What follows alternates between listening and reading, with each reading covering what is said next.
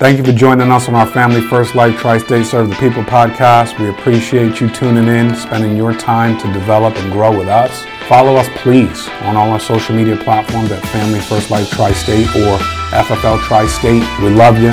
Keep listening, and I hope this information is serving you across the country. All right, everybody, thank you for jumping on with us for our Tri-State Trends podcast. I am excited. I got a young gunner in with me today. Came in from Maryland. My man, Chris Warren. Yeah. Crushing it. Hasn't been with us long, but has learned the business through FFL and is starting to take it to the next level. His team just had a record-breaking month. So to say that you're trending, my man, is an understatement. We appreciate you jumping on with us. How you doing, bro? I am blessed and highly favored. How you doing, Mark? I'm doing amazing, bro. Grateful to be here. First off, how old are you? I'm 22 years old. 22 years old. Yeah. So what attracted you to the insurance industry, and how old were you when you got into business? So I got started right after I turned 19, and I was literally just looking for – I was going to school to become a neurosurgeon. I was around my last year. I was doing research and internship. And neurosurgeon? Yeah. So you ain't no joke, bro. It was a lot of pressure. I hear that. I was praying to know, okay, cool, I need to know if this is something that's going to be for my life before I go into neurosurgery. So I was looking for an opportunity, and somebody came to my school and just said, hey, you should probably just check it out. So I just, checked out the industry. I came in. At first, it was almost like a learning process where I wanted to know what is this industry has, what can it bring, what's different about it. And when I started doing the numbers and the math, because I took 10 years to go to school, become a doctor, you do your residency, you do your 4 years of medical school, the rotation. Wow. You can probably become a surgeon specialized. You are making a 1 meal, 2 meal based on where you are as a neurosurgeon, right? The time that it took. But I saw entrepreneurship. You pay the price up front with the long hours, the study, the rejection, and all that.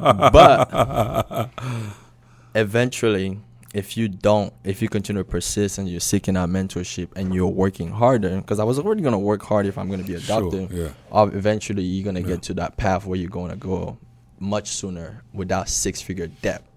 Got it. Being a surgeon. Yeah, I see you. I see. What an analysis. Yeah.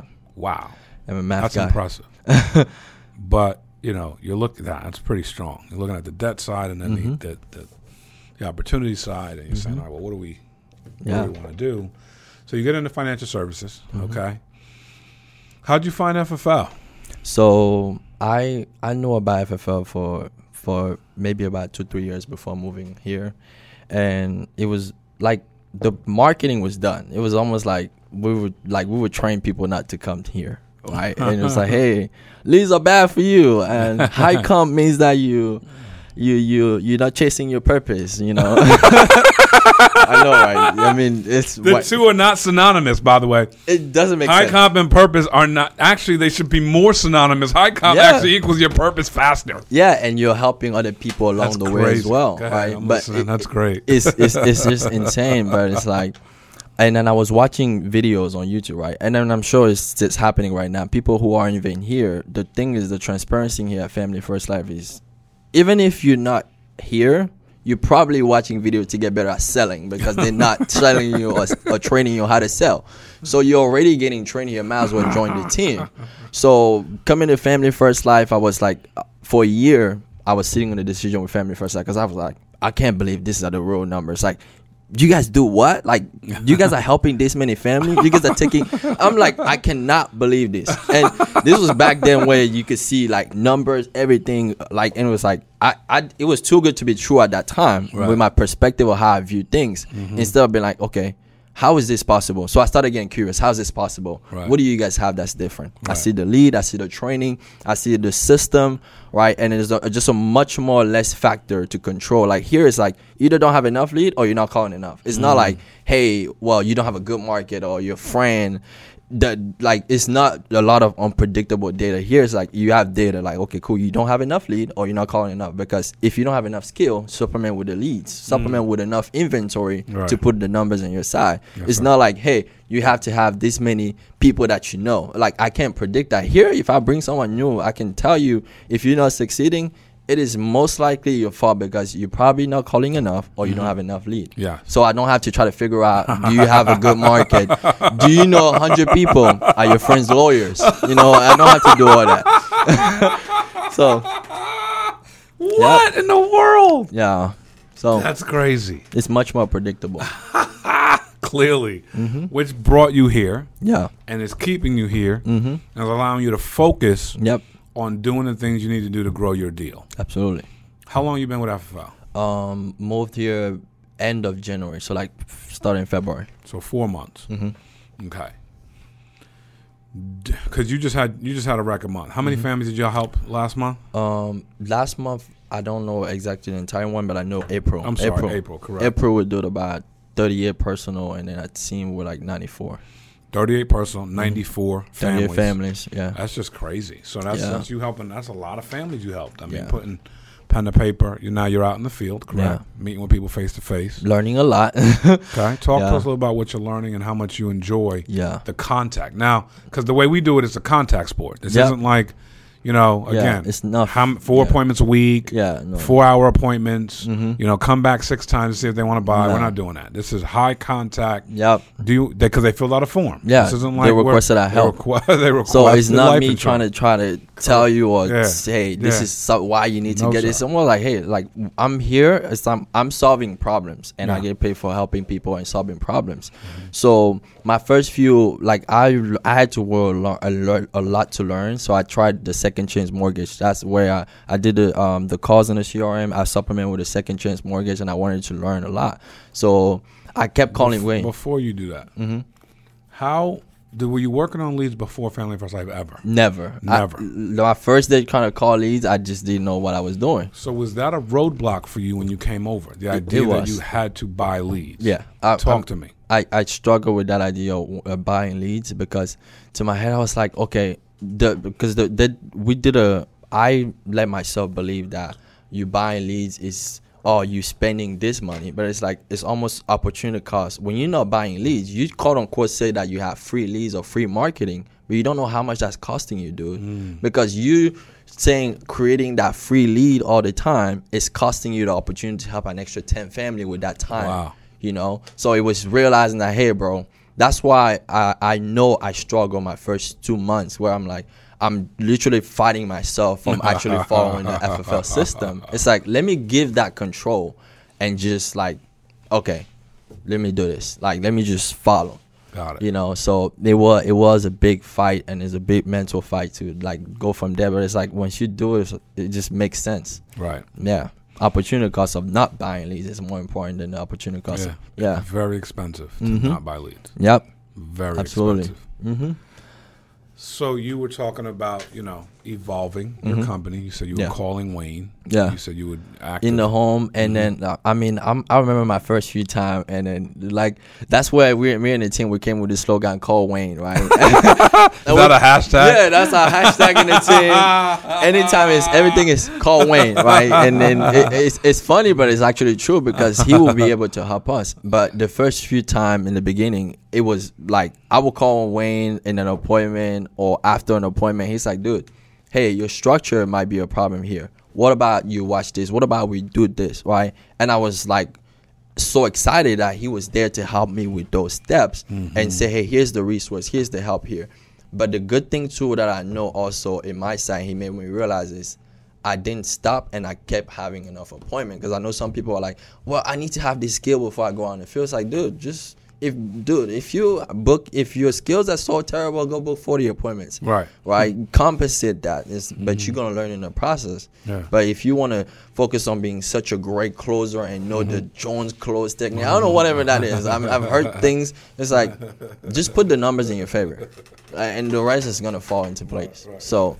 Yeah, and it's just like calling him, saying, hey, dude, your structure. Even I remember one time on Live Dial, and I was opening my mic, and I was like messing up and failing, and then John was like saying, like, dude, you know, you just blew that off, right? I'm like, man, look, I'm learning. Right? Like, we laugh at it all the time. It's like, dude, like, he told me, like, dude, you're terrible. But it's almost like I just knew I didn't, like, I don't know the skills that I needed, but I just knew I needed to put the numbers in my favor. And that's all I focused on, right? That's the only thing I can track. That's the only metrics I can track.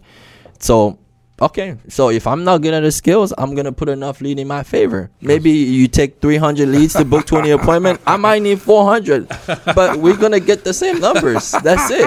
You're telling me you're going to book 4 out of 100, 4 out of 10? All right, cool. If my ratio is 2 out of 10, I'm going to do 20 so we can be at the same number. Yeah. So we're just putting it over in my favor.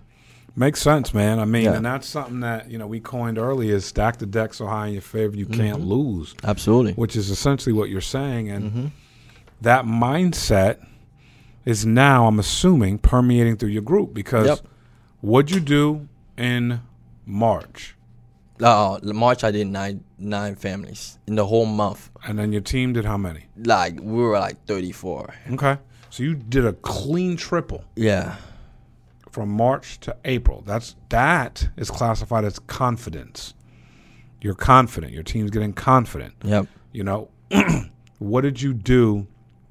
What are you doing inside of your group to get them to understand the same things you're starting to understand? So one thing is if the same people aren't maybe getting the message not getting through, it's continuously recruiting and bringing on new agents. Because that's the fastest way you grow is either you bring new people that you can actually train or you're trying to tell the same thing to the newest people. Or you just go find somebody else and turn them into an example. So it's, hey, you see, when you listen, this is what happens.